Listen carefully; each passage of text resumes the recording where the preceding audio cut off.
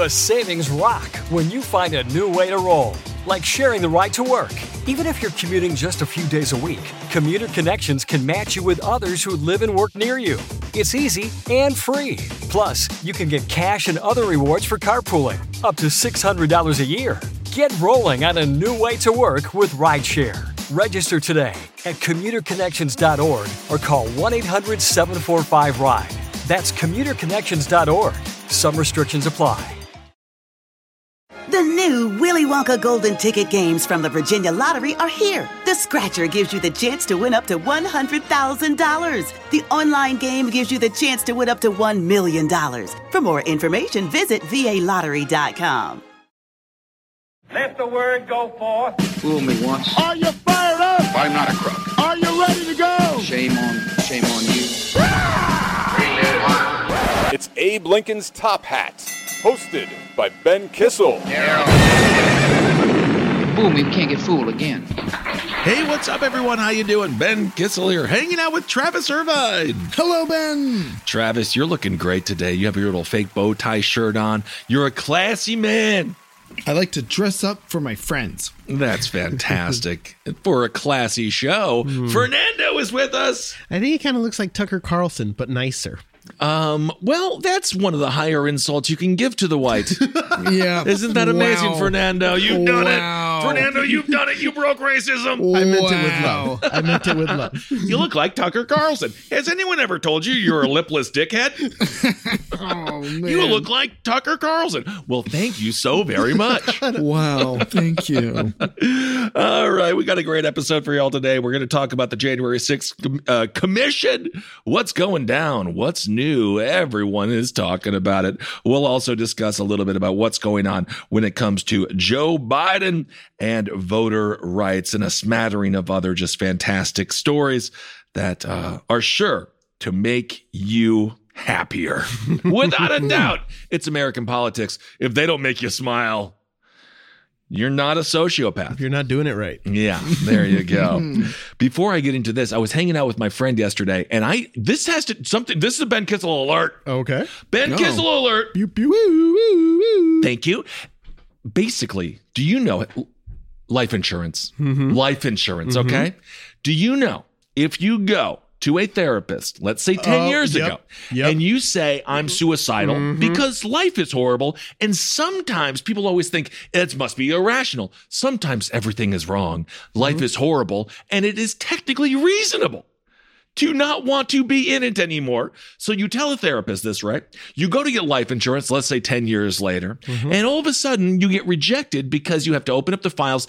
My friend in this case gave life insurance the right to look into his medical files. This is in the medical file.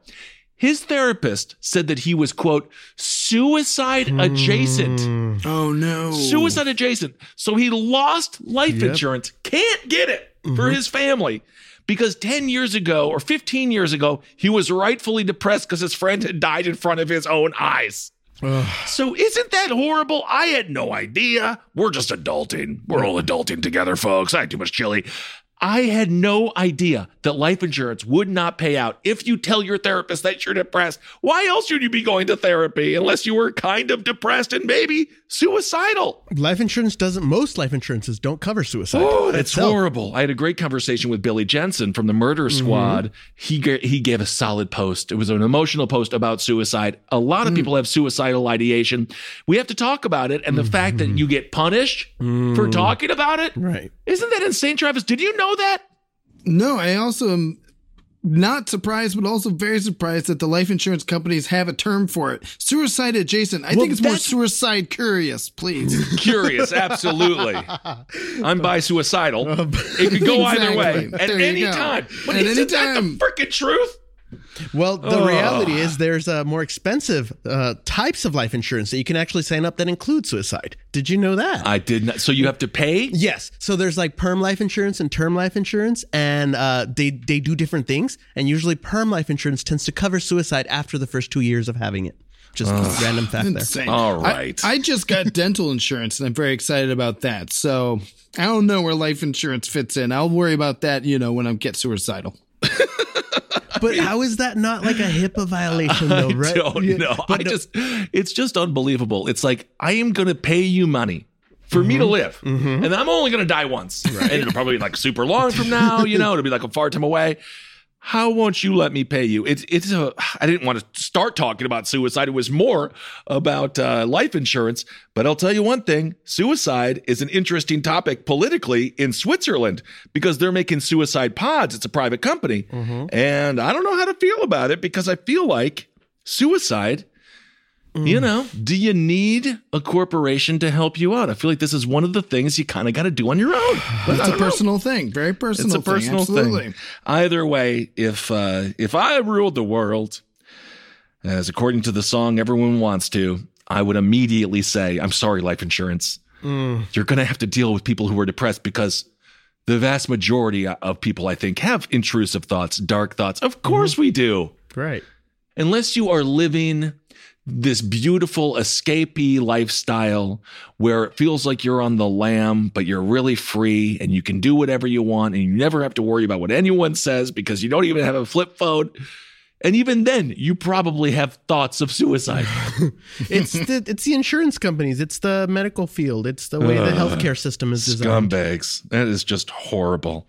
Anyway, I just wanted to start with that little personal story of a friend of mine. And I had no idea that was the case. So change it, life insurance. I guess don't tell your therapist. Well, who else are you supposed to talk to? Tell your friends and tell them don't rat me out. Oh my God. We have so much when it comes to, mental health and the mental health crisis in this country because of new technology, whatever it might be. It's like, why do you think people are scared to talk to other people? Just say certain sentences. They're going to get narked out. Anyway. All right. Well, speaking of narcs, let's talk about January 6th with the angle, the perspective of what went on with the FBI. I believe disliking the FBI is a bipartisan thing, and I think we should always keep it that way. The same with the CIA. Democratic senators actually grilled Justice Department officials and FBI officials this past Tuesday for declining to declare January 6 rioters domestic terrorists or the act as domestic terrorism. Right. Now, of course, the right wing or the Ted Cruz, he put on his little boots. Hi, Ted, are you here? Hey, y'all, it's me, Ted Cruz. I was going to go to Cancun, but now I'm here. Sound like Lindsey Graham, but that's just fine with me. Ted Cruz, he was grilling the FBI, talking about this guy. What's his name? Epps? Well, this is a big conspiracy, Ben. I watched OAN on January 6th and saw Marjorie Tartar Sauce. Marjorie Tartar Sauce Green. She was talking about this, and I didn't get to talk about it last week on our show, but I can go into it if you want to get the crazy I would like to go into it because report. That's what we're hearing.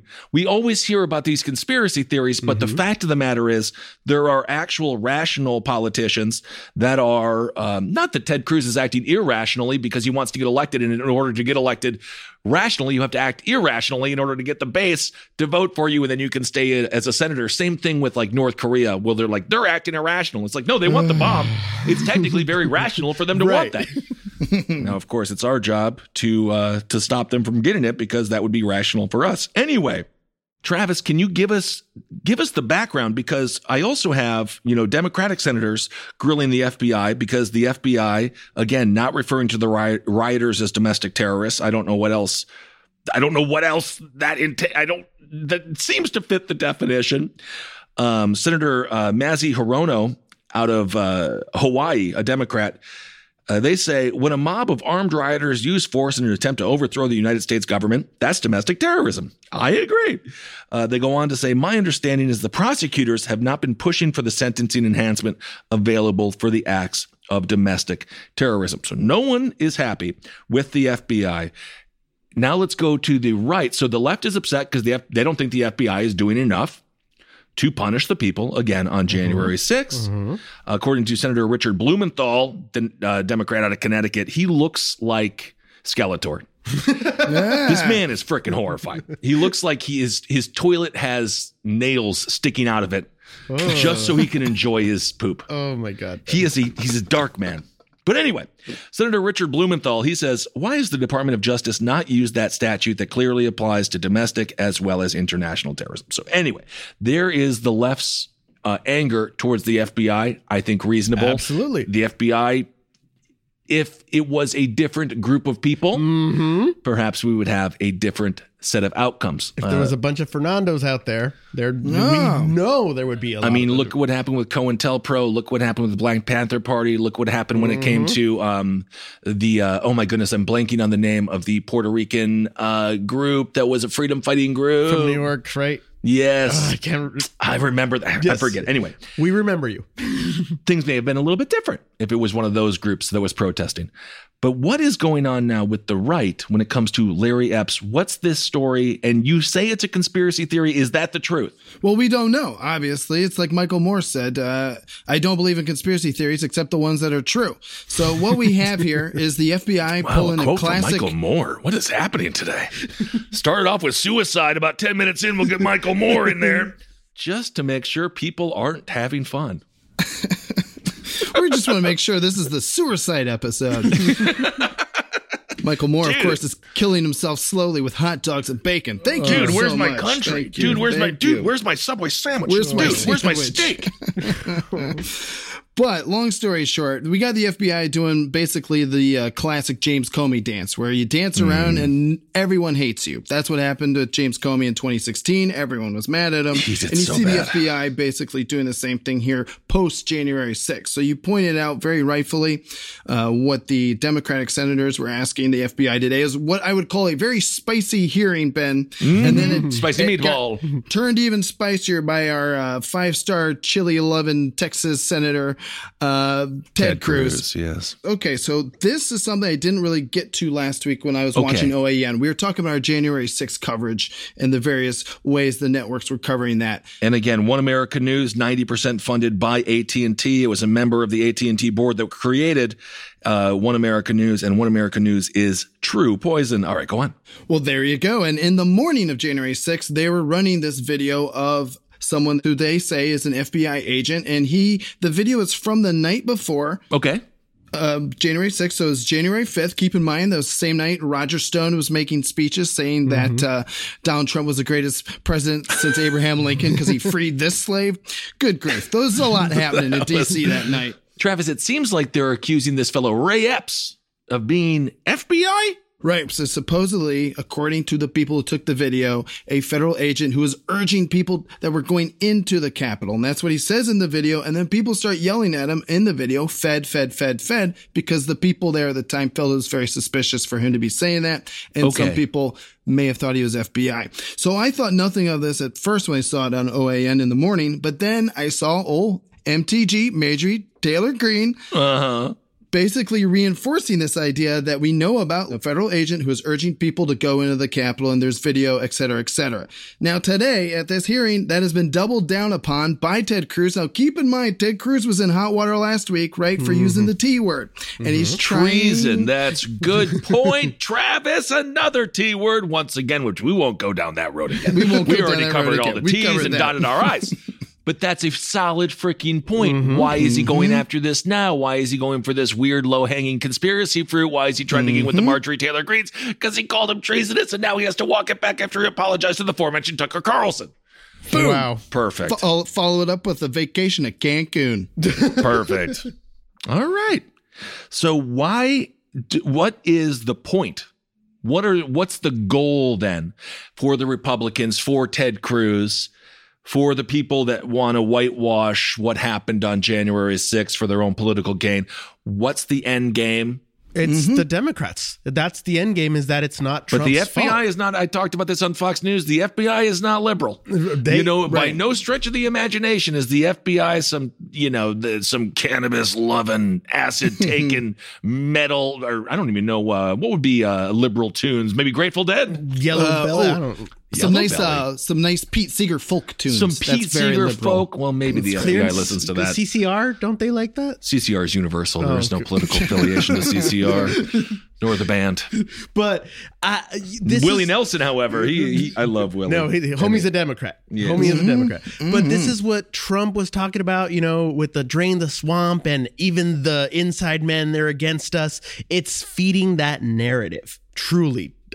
that's exactly what the goal is. I don't see any other reason to do this. And to your point, Fernando, that's who is basically taking this Ted Cruz clip and running with it. It's one of our favorite progressive journalists, Glenn Greenwald, who is now kind of doing this weird dance where he's going on Fox News, and he was actually backing up Ted Cruz's claims because, of course, Glenn Greenwald is very against the intelligence state or the quote-unquote deep state. But I thought Congressman Adam Kinzinger, who, of course, is along with Cheney, only one of 2 Republicans who was on the January 6th committee himself. And he did make the point, and it is a valid point, that the Trumpers and the people who keep trying to make excuses for what happened on January 6th are kind of dancing around and still not taking responsibility. They blamed Antifa. Okay, well, you got a picture of one Antifa person. Mm-hmm. Now they're blaming the FBI. It's like, okay, well, you have one video of a quote unquote, maybe an FBI guy. They can't prove that, obviously. If they do prove it, even then,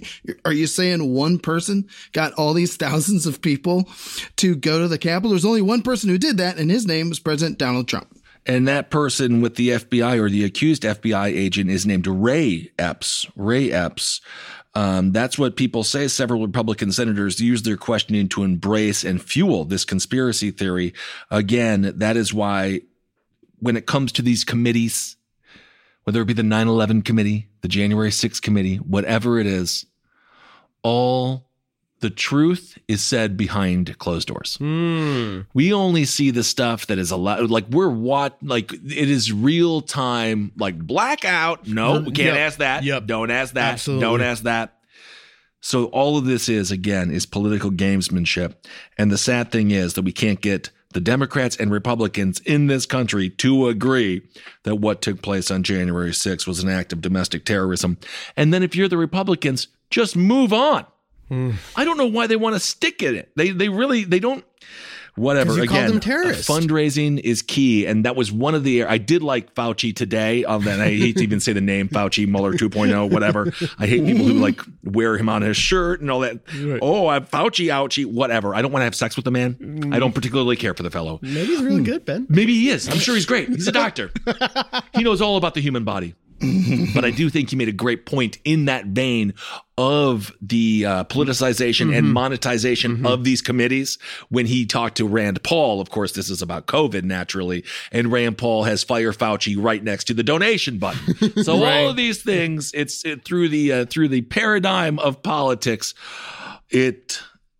not surprisingly, always comes down to money. But what is surprising is the technique for milking the cash. So Ray Epps, in many ways, when it comes to a distraction point, is kind of like a Vince Foster. Yes. It's kind of like a Seth Rich. Vince Foster, that story is freaking crazy. I'm not saying that the Clintons' hands are clean in any fashion. But nonetheless, some of these stories, of course, become conspiracy or are conspiracy, and they're conspiracy that never pans out because it's simply not true. So we will figure out, or we won't. I have no idea. As far as Ray Epps goes, apparently he was in there. They're like, why didn't you charge that guy? Because he's an inside man, man. And, as we've talked about before, when it comes to FBI sting operations, a lot of times they do a lot of the heavy lifting. This case, it's just not the same as Richard Reed, the shoe bomber. It's not the same as so many other, I forget the documentary that I watched, but it was 4 men who were then tried for domestic terrorism, who couldn't even tie their own freaking shoes. The FBI did everything. They never even had firearms. So the FBI does position people to commit crimes. There's no denying that. That's what they do. They create theater. That's what happens. But in this case, again, unless this man was the single greatest town crier ever, one man did not do this. Exactly. Again, other than the man with the microphone that was sitting on stage, perhaps wearing a diaper. So we'll figure out, or maybe we won't again. We'll just keep you updated as best we can to figure out what is happening with the January 6th committee, because I'm not going to sit here. I ain't going to sit here and pretend like we don't know what happened on January 6th. Oh, I know. Right. So this whole committee, all that stuff, this is just like this is a side quest. Money. This is a side quest. So we'll keep you up to date on the politics of the January 6th committee. as, of course, we're going to continue to find out more.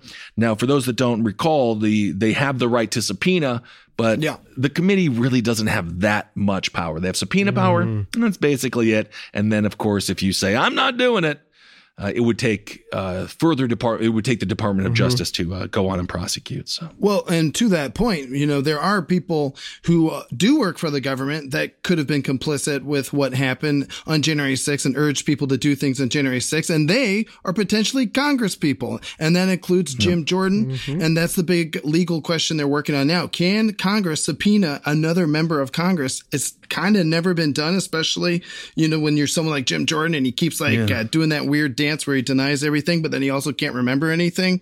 So something that they said will be more helpful is something like getting texts and phone call records. That's how we got the Mark Meadows text and so on and so on. So and those, of course, doing it that way tends to be a little more productive. And of course, subpoena was also what Lindsey Graham and Strom Thurmond used to do in the bathroom. So ham and biscuits, y'all. Ham and biscuits, y'all. The other angle to this, though, from the I don't even want to say left perspective, from the reasonable American loving perspective. If anything, the FBI didn't have enough people out there. Exactly. Not enough dudes in the crowd stirring things. According to experts here, according to insiders of the FBI and the Department of Homeland Security, they didn't seem concerned about what was going on January 6th. And this is according to a fella. His name is Daniel Harvin. He says, and he is the Homeland Security and Intelligence Chief Officer for Washington, D.C., he says if January 6th was mentioned, that would have just been a footnote. So this wasn't even on the FBI radar. So I think from that perspective, you could easily say, did the Trump Justice Department just allow this to occur? There's so many different angles. And of course, the Ted Cruz's of the world just trying to get the soundbite. And maybe it works on Twitter, but it certainly isn't right. Harvin said, you didn't need to be an intelligence analyst to understand what was coming. He goes on to say, my daughter, who doesn't work in intelligence, texted me several days before January 6th. She said, quote, is it going to be safe to go there? Do you see what's there? Do you see what they're saying online? So you're telling me a young daughter could figure out that the threat was serious, but the FBI couldn't? Please. Right. So the committee is working on to understand why there was not a joint FBI DHS intelligence bulletin about the many threats made online. I mean, it was pretty freaking out there. You would think the FBI would have known, again, unless it was willful ignorance on their part, which led to the death of 5 people, most of them police officers, and just devastated countless lives. Just horrible. So according to the committee, they say, even though obviously there's been tremendous coverage about the warnings in plain sight, the FBI still did nothing, and DHS did nothing. This is one area where they certainly dropped the ball. And again, when it comes to conspiracy, if we want to dabble in that world, inaction is also action. Absolutely. And if you look at what happened on 9/11, was it possible to deter it? Was it possible to stop it? Was it possible to end it before it even happened? I don't know. There's a lot of evidence that says that there was. I mean, we could have killed Osama bin Laden in 9/7. And now here is the inaction is also action. Absolutely. Could they have simply been there and prevented this from happening? So the angles that are taking place in mainstream politics, they are as what happens in Ghostbusters. When you get your wires crossed, things explode. It's a lot of shadows of James Comey 2016. He didn't do enough, and then he did too much. And I do just want to say, in terms of the people who were yelling at Ray Epps, they're calling Fed. You can see it in this video that OAN is showing all the time, and Ted Cruz was showing.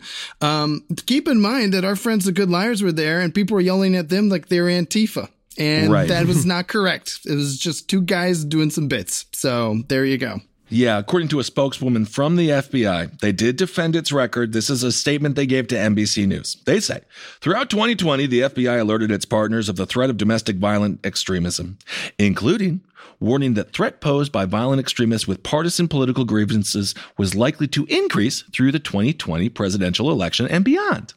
In the lead up to January 6th, the FBI was actively engaged in gathering intelligence, disrupting travel, and sharing information with our partners. The FBI specifically warned state, local, and federal partners about the potential for violence at the January 6th events. So, AKA, they didn't do anything. What I imagine is that there was an FBI agent and he gets a profile of what, the threat, the prospective threat, and he sees it's a person of a not a minority. He sees that they're probably not poor, that they're in a financial, and he sees that their whole thing is we love America, and then it's like, would they ever storm the Capitol? Exactly. That doesn't seem like they would love America if they did that. A bunch of them were veterans too. So many veterans were there. So when you look at, if you do one by one, these people don't look bad. But when you get a crowd of them and hundreds of them, I'm just scared of any crowds, man. Yeah. I'm just scared of crowds. I'm trying to find how the FBI could have failed this, but they just did. They were right there. It was all happening right there. Anyway, so we'll continue to learn more about who knew what, and that's kind of an interesting thing when it comes to the January 6th committee. But as far as changing in hindsight, changing and altering the facts of that day, don't let them do that. Absolutely not. Because that's exactly what they're attempting to do. It wasn't Antifa. It wasn't the FBI. It was indeed Trump supporters doing exactly what they said they would do. And as I've said, believe people when they tell you who they are. Sofas, recliners, love seats, everything is better in leather. Discover the new leather collection at Ashley, where bold meets durable. And wait a minute, who's been finger painting on the couch again? That's okay, leather is easy to clean. The new leather collection at Ashley is built with the durability you need for the whole family. Yes, pets too. Luxury is meant to be livable. Shop chairs starting at $499.99 and sofas at $599.99. Ashley, for the love of home. For over 130 years, McCormick has helped you make Mom's lasagna to keep her secret recipe alive.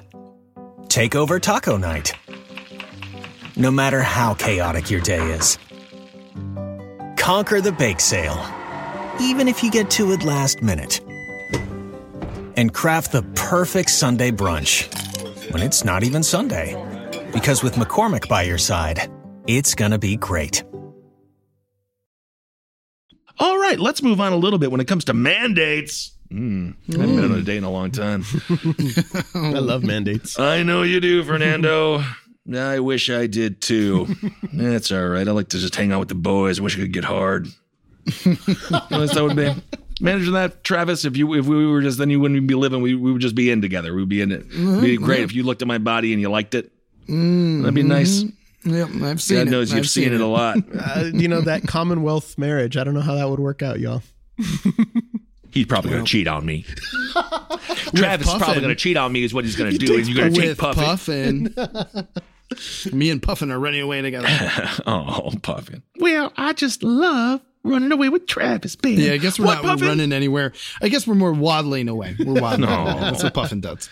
It's looking as if the Supreme Court is going to deny the Biden administration's COVID mandates. Now, it's interesting because evidently they kind of have a history of being receptive to states and statewide mandates. But in this case, there's a couple of things that are different. First, it would impact some 80 million folks and require large employers to mandate that their employees either get vaccinated or submit weekly testing. Now, according to conservative Justice Samuel Alito, Clarence Thomas, and Amy Coney Barrett, they suggested that the Biden administration's rule was too broad and it cannot be issued under the agency's emergency powers. So Barrett, again, Amy Coney Barrett, all of that was that's a Trumper, or not a Trumper perhaps, but of course appointed by Trump, asked whether a quote more targeted regulation aimed at industries with a higher risk of transmission would be more likely to pass the legal muster.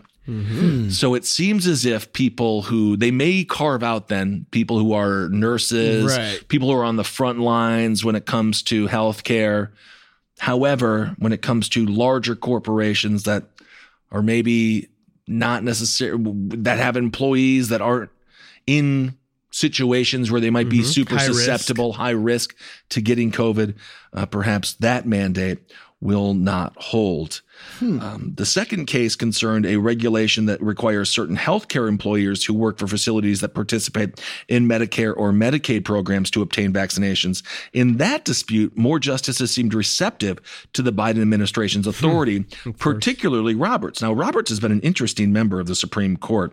He's bucked his own or traditional conservative views on some things. He's been a little bit more pragmatic than a lot of people expected, I think. He believes that there is a closer link between healthcare workers and vaccine mandates. This is what he said. He said, people already get sick when they go to the hospital. But if they go and face COVID-19 concerns, well, that's much worse. They also question if Republican-led states behind the challenge had the legal right to be in court because they only operate some of the facilities. Neither the facilities nor workers challenged the requirement, something Kavanaugh noted in his oral arguments. So it'll be interesting to see what happens with the Supreme Court. Justice Elena Kagan said, this is a pandemic in which nearly 10 million people have died. It is by far the greatest public health danger that this country has faced in the last century, where more and more people are dying every day. So the question is, do mandates save lives? Or is it just creating another class of people that are now going to be deemed criminal? I also wonder if this is not a violation of the Fourth Amendment when it comes to privacy. I don't know. I just mandates to me, I still think people need to have personal choice and autonomy over their own bodies. And I feel like if you do a good job of messaging why vaccinations work, then the mandate shouldn't be needed. And you have the right to die too. If you don't want, if you don't want to get a vaccine, if you're like, well, I'm going to go with this herd immunity, I'm going to go, I don't know, suck off a rabbit. I have no idea what people want to do. You're allowed to die. If that's what you want. So I just feel like the government needs to message why. Why is the vaccine important? What does it do? How is this going to help you, stay out of the hospital? How is this going to keep you alive? Because right now, what people are looking at is the money. They're looking at big pharma making $10 billion a week. They're looking at how much money is going into the coffers of these politicians. And then as soon as that comes into play, it's like, okay, are we all extending this because you guys can bank on it?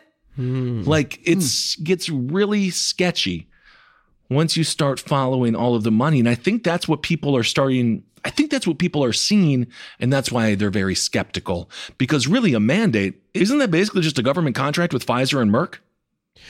Yeah, because who else is providing the services that they're mandating? Yeah. And there was a lot of a lot of money in there. There's a lot of money in a mandate. $80 billion for Pfizer. This year alone. There's a lot of money involved in. So the question is this about public safety? Or is this about making a lot of freaking cash? Right. And then we've also discussed, as there's a great article that Travis sent us when it comes to investments of people who are in office. And we're learning, again, they're able to trade they can do whatever they want with the stocks and all those things. NFTs, stocks, get a stock.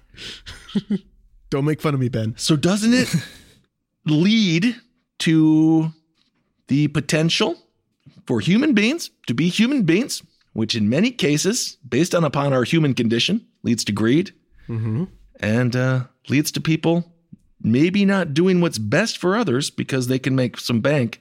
And then in this case, they can cloak it with public safety, which of course we all want people to be safe and we all want people to be alive and we want families to be together. And I wish nobody ever died. Right. Well, as we touched on last week, Nancy Pelosi, of course, is the queen at making these trades behind the scenes. The financial ticker, the tracker of Nancy Pelosi's stocks that Fernando pointed out keeps getting removed and kicked off of Twitter. And it's just like, gee, I wonder why that is. Yeah, that's ridiculous. You're making a lot of good points. I think the biggest issue here is the fact that it's a federal mandate as opposed to the states, because you're absolutely right. I was reading an interesting article this weekend that most governors at this point, Democrat and Republican, are starting to go more the route of here's the science on vaccines, here's the science on masks, and there's going to probably start doing less shutdowns and less of the more restrictive measures that we saw early in the pandemic in 2020. And that includes my governor here in Ohio, Republican Mike DeWine. He goes out there and does his press conferences. He says we're not going to mandate a vaccine, but then he quickly notes that 90% of the hospitalizations in Ohio are people who are unvaccinated. And you hope messages like that do resonate with people. The last point I do want to make, you made a great point about Chief Justice John Roberts, right? Who was appointed by George W. Bush. And I remember being in college, we were like, oh God, that's the end of the liberal court and whatever chance we had. But in fact, he has turned out to be quite more of a swing voter on that. He was the fifth and deciding vote to protect Obamacare. You may remember when the Republicans were trying to take that. He got a lot of flack for that. A lot of flack.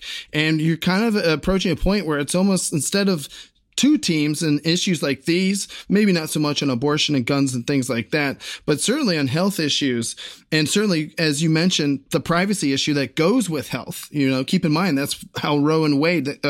Wade, that's how we got Roe v. Wade. Right. It was a privacy issue between a woman and her doctor. You almost have three teams, right? You got your Clarence Thomas, Alito, and Amy Coney Barrett are your conservatives. You got your Kagan, Sotomayor, and Breyer are your liberals. And then you got Chief Justice Roberts and Gorsuch and even Kavanaugh are kind of doing these switch hitters where Gorsuch and Sotomayor have sided on several issues before. So who knows how this thing's going to turn out? Yeah. Strange bedfellows. My issue with all this is it seems like it applies to certain people and not other people, which is what really bothers me. For example, what the vaccine mandate we were just discussing, it would not apply to people that are in healthcare. So if you're in healthcare, you can still be mandated to get a vaccine. Right. You know, Do you think it is, because when it comes to mandates, obviously a lot of cities are doing it. Eric Adams is going to continue that in New York. I'm not sure how that is going to work out for them. We shall see. He did beat me by 97%, but that's just a flesh wound. Do you think that the group of people not wanting to get vaccines, mostly minorities, do you think that has something to do with the mandates as well? Do you think that they would be doing this if it was a different group of people that didn't want to get? I mean, who knows? That's what I was about to say. Same with what you talked about, Medicare. So he's okay with people who are on Medicare getting a mandate for vaccines, but the other people not. Again, who is the mandate applying to? Are the people in power? Do they tend to work in healthcare? Nah. Who tends to work in healthcare? People, not necessarily people of color, but people in that economic bracket. So these mandates, while I am so pro-vaccination, of course, and I'm so pro-society, I am, with your statement that you said about people not wanting to get vaccinated, I'm not okay with that because you live in society. If you don't want to get vaccinated, go live in the woods. Where you can't infect anybody. But you know, but if you're part of society, there's certain rules that have to be applied. Do they apply to everyone, or do they apply to only the poor people and the serving class? That's a very good point from Fernando. And Fernando, I remember when you made that point when we were talking about New Zealand banning the cigarettes, right? And even some states starting to ban menthol cigarettes. And it's very much of, well, who is this? Who are they trying to hurt? And who, as these laws we've seen, whether it's a prohibition law or a mandate law, who seems to get hit first? It tends to be people. The minority class. The working class, the poor people. This mandate isn't going to hurt the very rich. This mandate's only going to hurt people who are at risk of losing their job because they didn't get a vaccine. What class of people is that? Yeah, absolutely. I guess the question again is the mandate, is that legal? Is that right? I mean, even if it isn't, if it's not legal or not, even with that in mind, is it moral? Are we applying it to everybody, or are we only applying it to the people we need to get back in Burger King, the people we need to get back to work? Well, there's TSA pre-check, there's always a way to, if you have cash, you can avoid a lot of lines. That's right. That's exactly it. Great example. But, so is everyone getting treated fairly when it comes to their civil rights? I don't think so. And I think that's unfortunate. And again, mandates are one thing. And I feel like people just naturally, when they're told to do something, they say, I'm not going to do it. And then it leads to a whole nother power fight. And now it's not even about the vaccine. It's about you telling me to do something I don't want to do. But now I'm going to not do it, even though I would have done it. But then you told me to do it. And it's this whole cluster of just madness. And we will see what happens with the Supreme Court. Will they side with Biden, or will they say, no, Joe? That ain't right. Leave it to the states. I think it's going to be the latter. And you know what we're going to do right now? We're going to circle back for 1 second. When it comes to individual stock trading from members of Congress, Senator Jon Ossoff, he's out of Georgia. He has actually introduced a bill barring members of Congress from trading individual stocks. He's probably not very popular there at lunch, but that's okay. It doesn't matter. The Jell-O will still love you. Oh, I love Jell-O. So Senator Ossoff is set to introduce a bill that would bar members of Congress from trading stocks. Now, the question is, will this go anywhere? Probably not. Insiders released findings that revealed dozens of lawmakers had infringed on the Stock Act. So Ossoff says, that's enough of that. The ethics bill, this dude's only 34 years old. Isn't that amazing? Look at that guy. I think that's the reason why. The fact that he's a young man. He doesn't have all that money in stocks yet. Right, exactly. He's new. He's new to the Senate. In addition, the legislation would likely mandate that lawmakers place their financial assets in blind trust. This is a mandate I can get behind. An action that Ossoff took himself after being elected to the Senate in January. Yeah, that's my boy. There we go. Some positive news. The proposed bill will present a huge contrast to Nancy Pelosi, who has publicly defended the practice of basically insider trading. Exactly. Nancy Pelosi, by the way, this will be the last year that she is in charge of the Democratic Party, and it looks as if, or the House of Representatives, and it looks as if James Clyburn might take over, or another fella might take over, and that fella is, Travis, you know his name. Steny Hoyer. Steny Hoyer. Yeah. The Democrats, when it gets down to it, they're very by the book when it comes to their leadership. So Steny Hoyer's next in line, Clyburn after him. Yeah, fantastic. So I am happy with Ossoff. We'll see if the bill goes anywhere. I have a feeling it might be dead on arrival. Right. It's kind of like asking Congress when they do every session to raise their own salary. It's kind of like asking them to, hey guys, how about we take a pay cut? Well, have we thought about not doing that? Maybe not do that. Maybe we not do that. But it is good for Ossoff because keep in mind, one of the senators he replaced was Kelly Loeffler from Georgia, and she, like Richard Burr from North Carolina, sold millions in stocks after they were told privately about COVID. So good on Ossoff.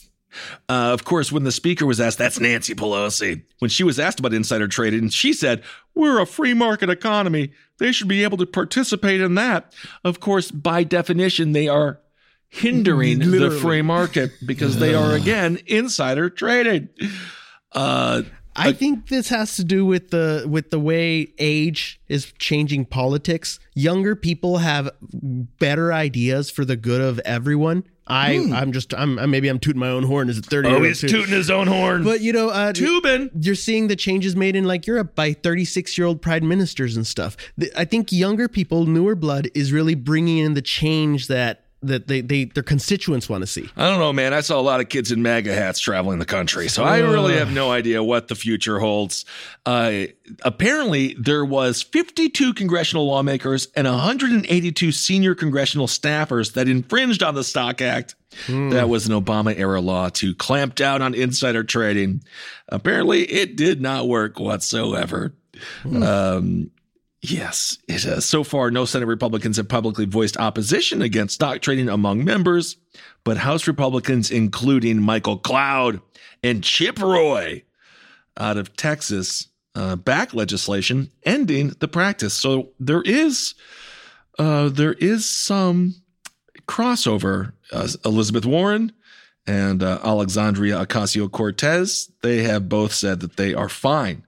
They endorse stock trading bans.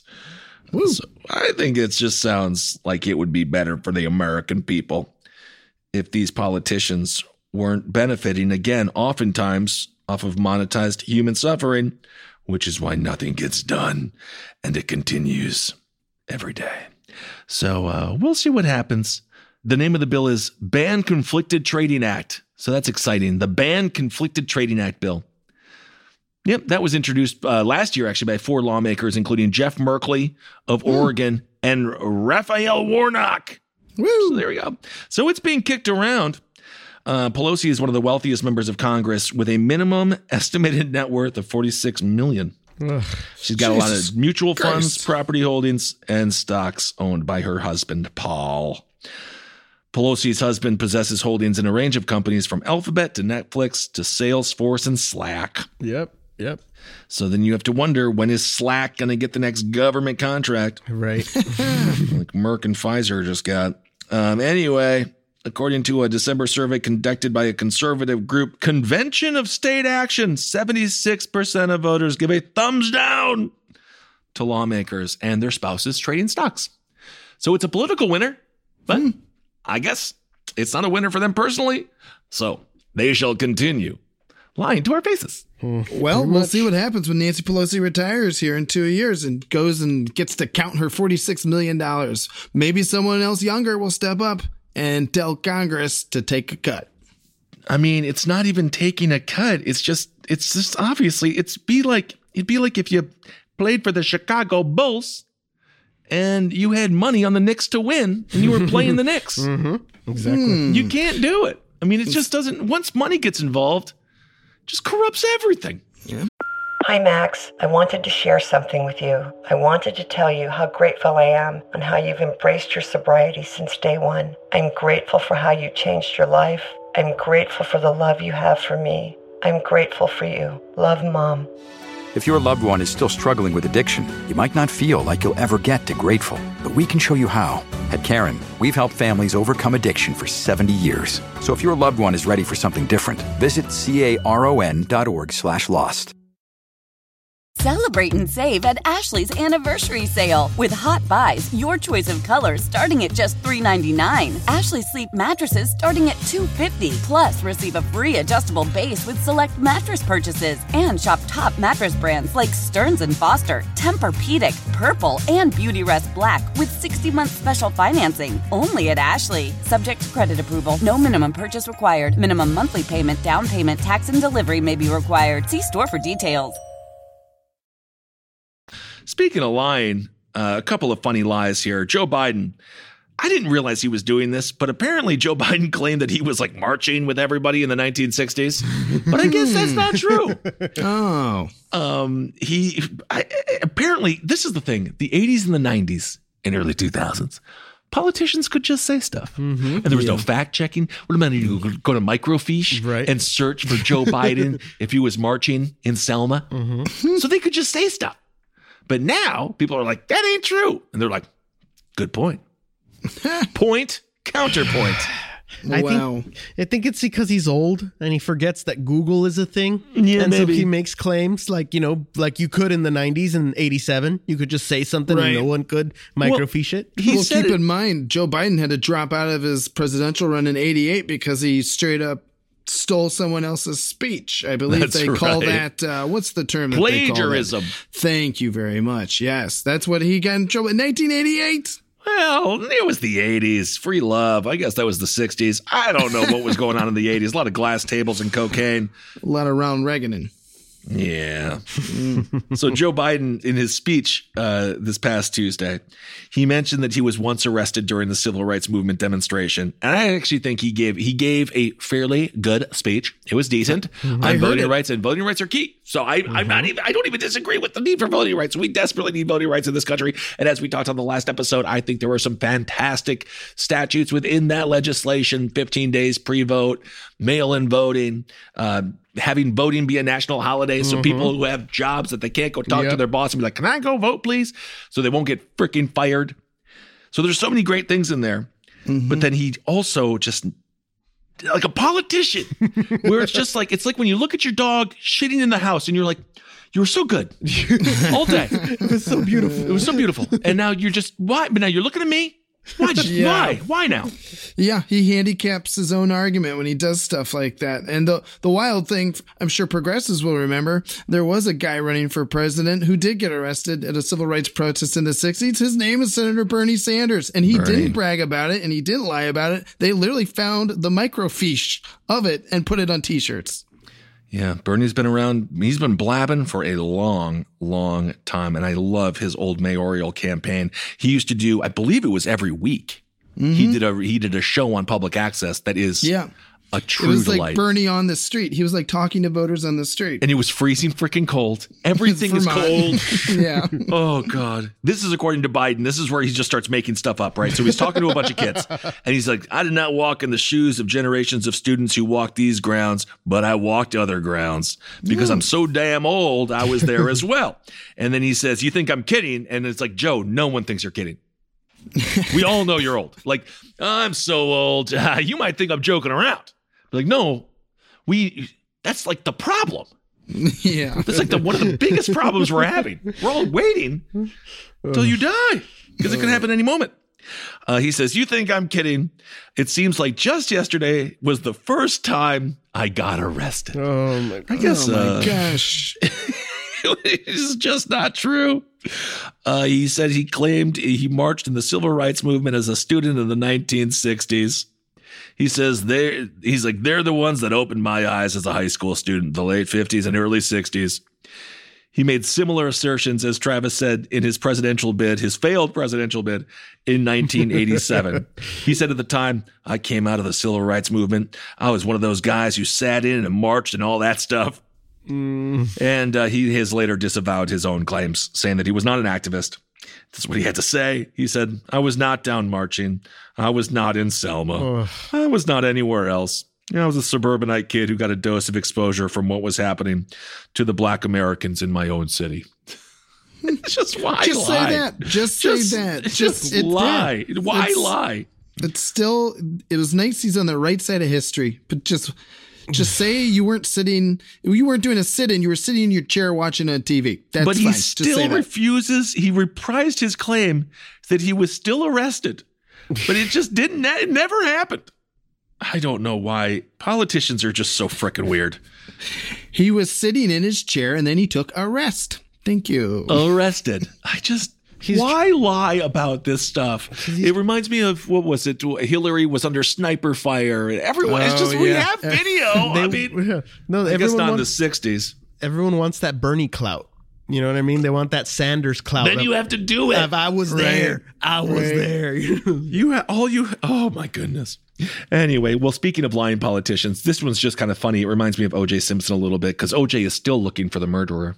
And I hope he finds him. Sometimes you got to look at the man in the mirror. Look in the mirror. Virginia Governor Ralph Northam, he was supposed to resign in 2019, but he just didn't. He survived. His lieutenant governor also survived. There's a sex scandal or a sexual assault scandal. Anyway, Virginia has some crazy-ass lieutenant governor and a crazy-ass governor, Ralph Northam. He got in trouble because a 1984 yearbook photo surfaced of him wearing blackface, right? Mm-hmm. But then he admitted that he wore blackface, and he was very sorry about it. He said, quote, he's deeply sorry that he appeared in the photograph. And he said that he said that on another occasion, he wore shoe polish to darken his skin for a Michael Jackson costume. But again, that was the only black person that you wouldn't have to do that for. So he really took it above. He went above and beyond. Right. Well, maybe in the 80s. Racist. Yes. Northam said in an excellent interview that he blames his initial response on being stunned, confused, and an impulse to hurry to do something. So he admitted that it was he in the picture, but now he is saying it was not me in the picture. And he said that he is pretty close to finding out who it was in the picture because it's a person with a similar last name, and the yearbook is in alphabetical order. So Northam is on it. He's going to find out who did blackface in that picture in 1984 because it was him. Because it was probably him. But my issue is details on this picture is that not only is there a man in blackface in the picture, there's someone in a Ku Klux Klan robe. It was couples night. Couples night, opposites attract. So if you're not the dude in blackface, are you the guy in the robe? Because you were in this picture. So who are you in the picture? I'm not telling. Pretty bad. Yeah, looks pretty bad either way. Telling. All right, let's wrap up the voting rights. Travis, so do you think, Question, McLaughlin. Question.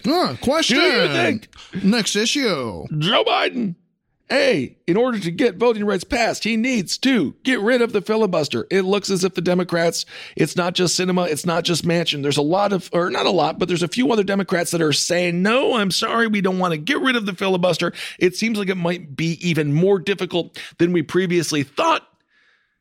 So can Biden do that? Because I think he has to do that. I think we all think he has to do that, because I think we all know he has to do that to pass voting rights. Or is this whole thing, as I've said already on this episode, DOA, dead on arrival?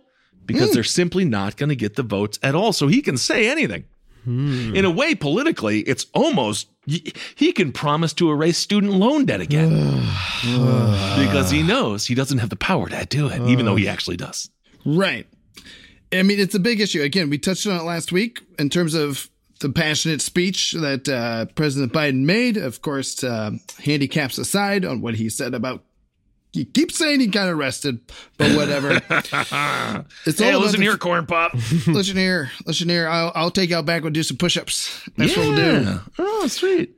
But what we really have here, as we touched on last week, is whether or not the Democrats can get all the votes with just 50 of them, and whether or not this means removing the filibuster, which, as we touched on last week, would be hard to do, and also a big deal if the Democrats become the minority again, right? Absolutely. The idea of the filibuster, it's a tool to be used by the minority party.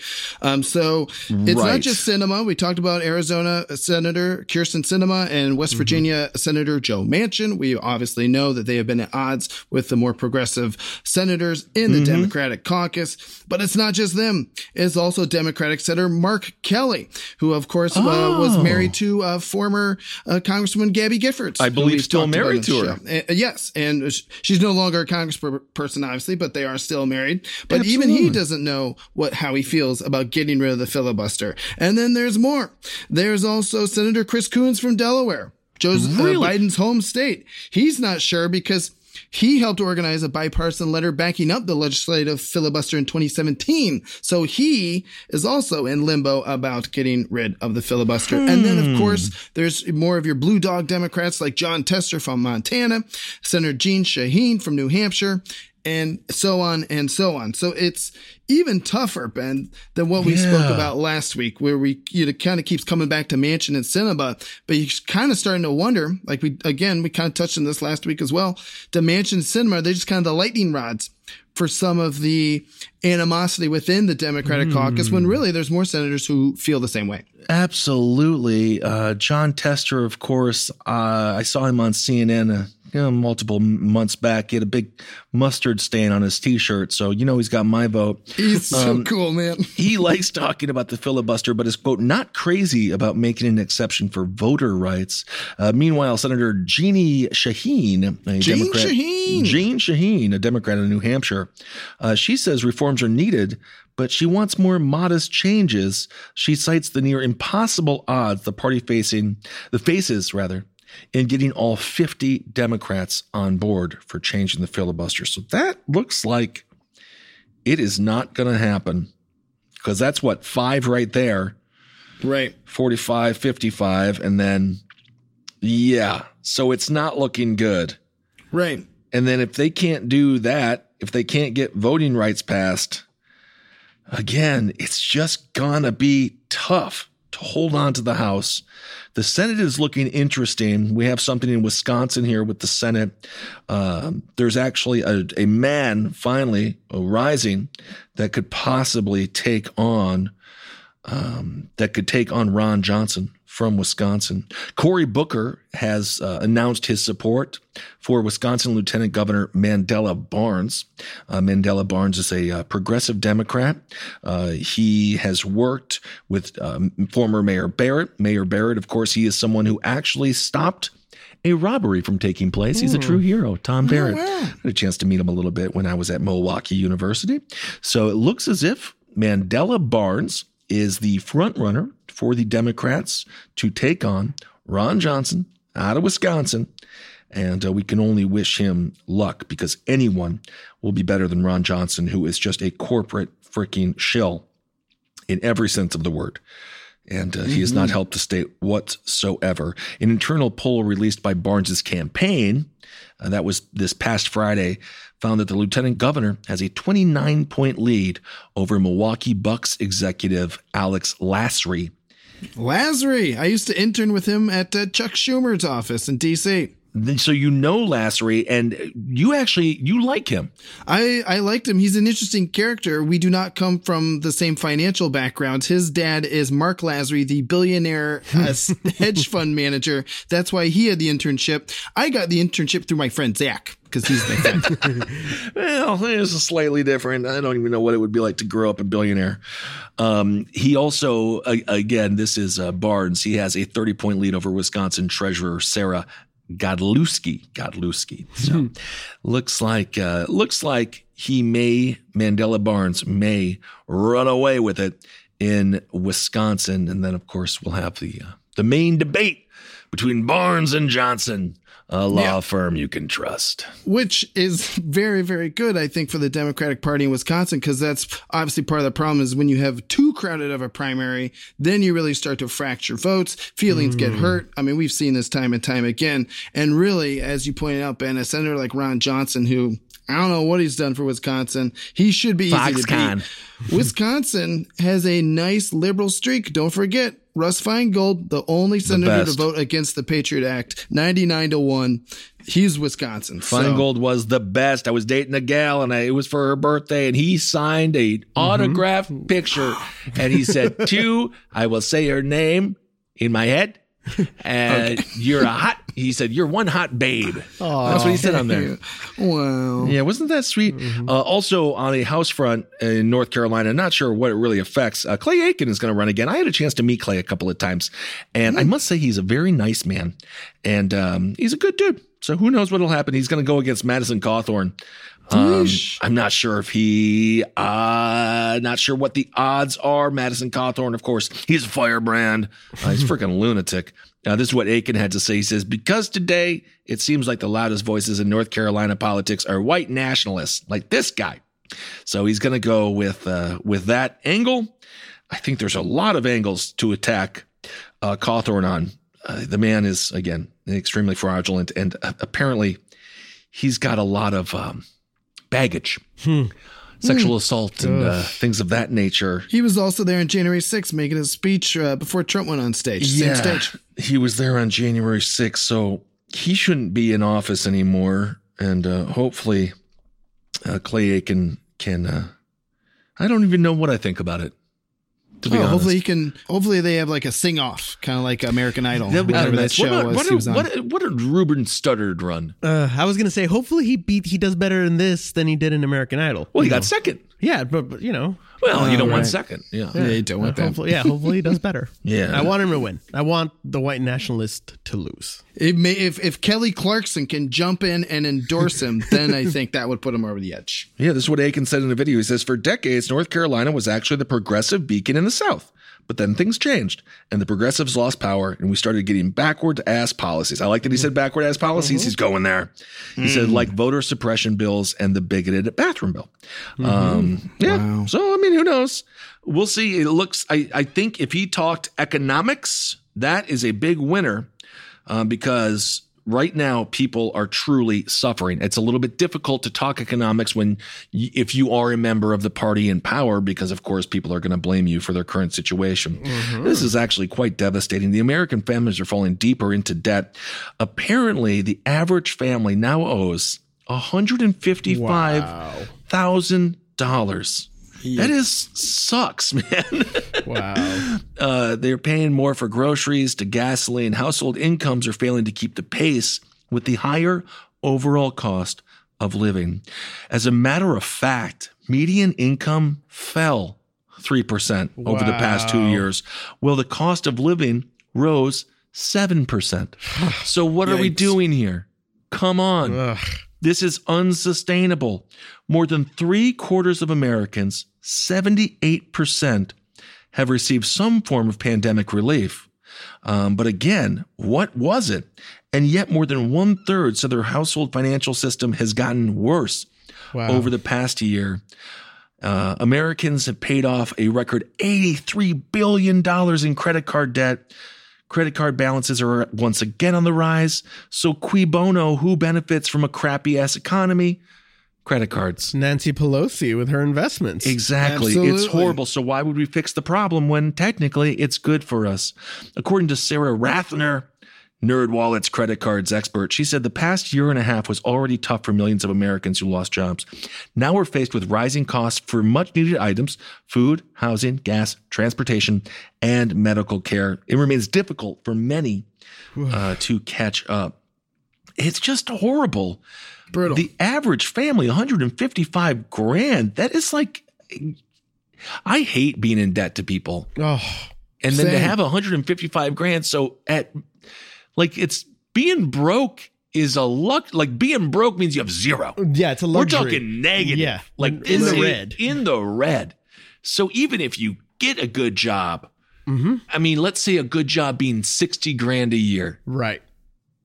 It will take you how many, if ever? With interest, Ben. And these are credit card loans, these are car loans, these are school loans. We're talking about 7% interest, 7% interest. Oh, horrible. Just so you know, 7% interest over 10 years doubles the amount of the original principal. So anyone saying 7% isn't a lot, 7%, 10 years, double. Wow. That's crazy.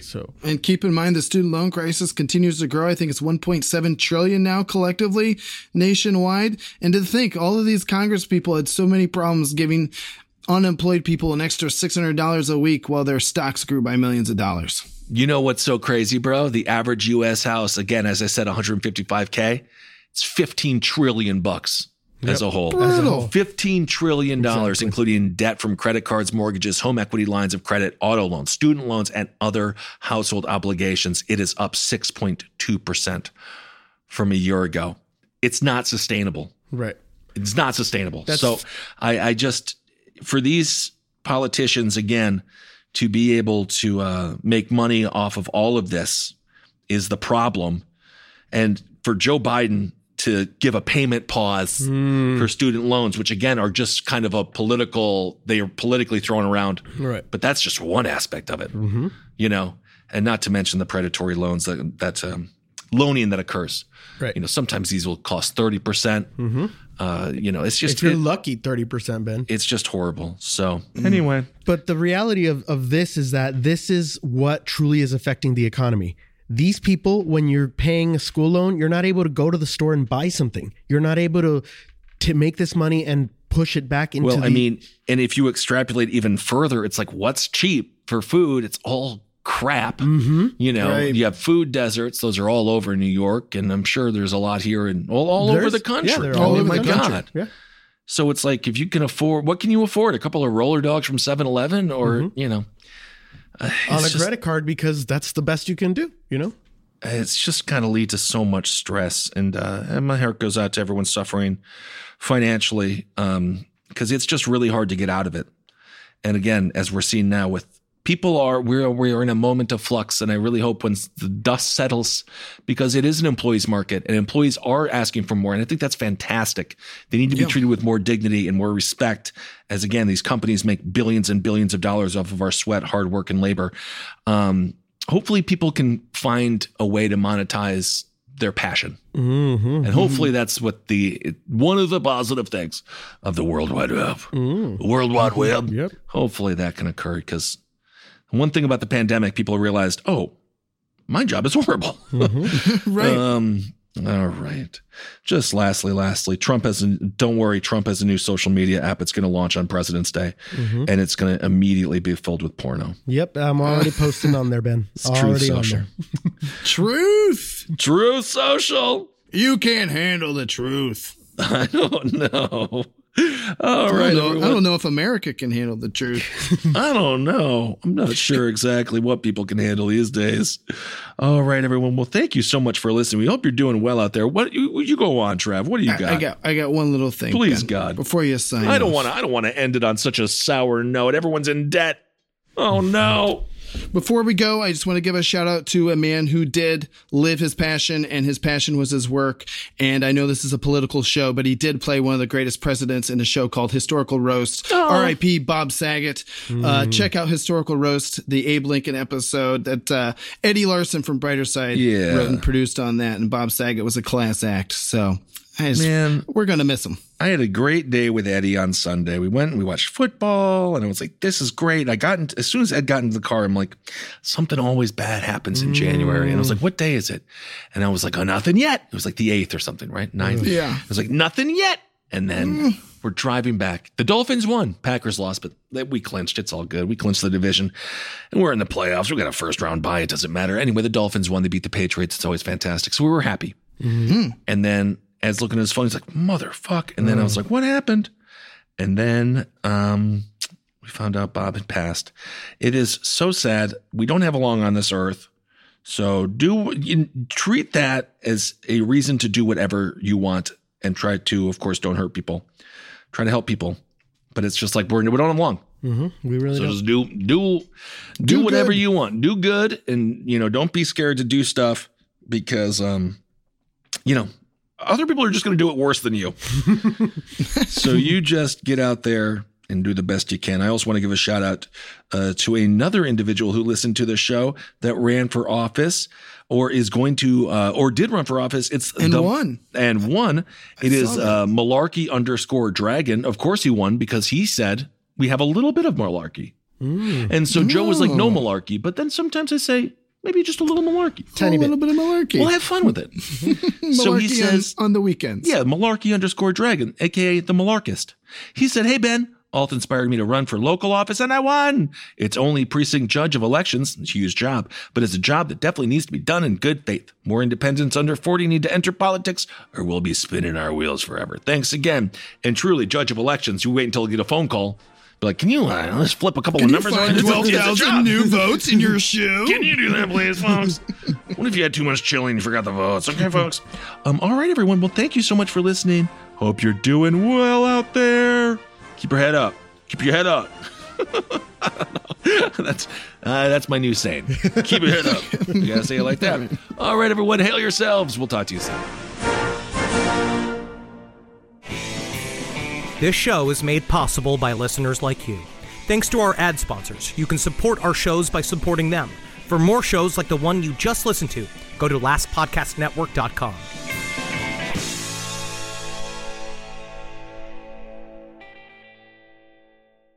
The savings rock when you find a new way to roll, like sharing the ride to work. Even if you're commuting just a few days a week, Commuter Connections can match you with others who live and work near you. It's easy and free. Plus, you can get cash and other rewards for carpooling, up to $600 a year. Get rolling on a new way to work with rideshare. Register today at commuterconnections.org or call 1-800-745-RIDE. That's commuterconnections.org. Some restrictions apply. Hey, have you heard the Virginia Lottery has a new Willy Wonka golden ticket scratcher that has a top prize of $100,000? Tell that to my automated golden ticket scratcher apparatus. You simply put the ticket in here, and the machine scratches it for you. And while we wait, we can play the Willy Wonka golden ticket online game with a top prize of $1 million. Just visit VALottery.com or use the lottery app. That's one impressive scratcher apparatus. Use it whenever. What's mine is yours. But hands off the scratcher. That Willy Wonka golden ticket is all mine.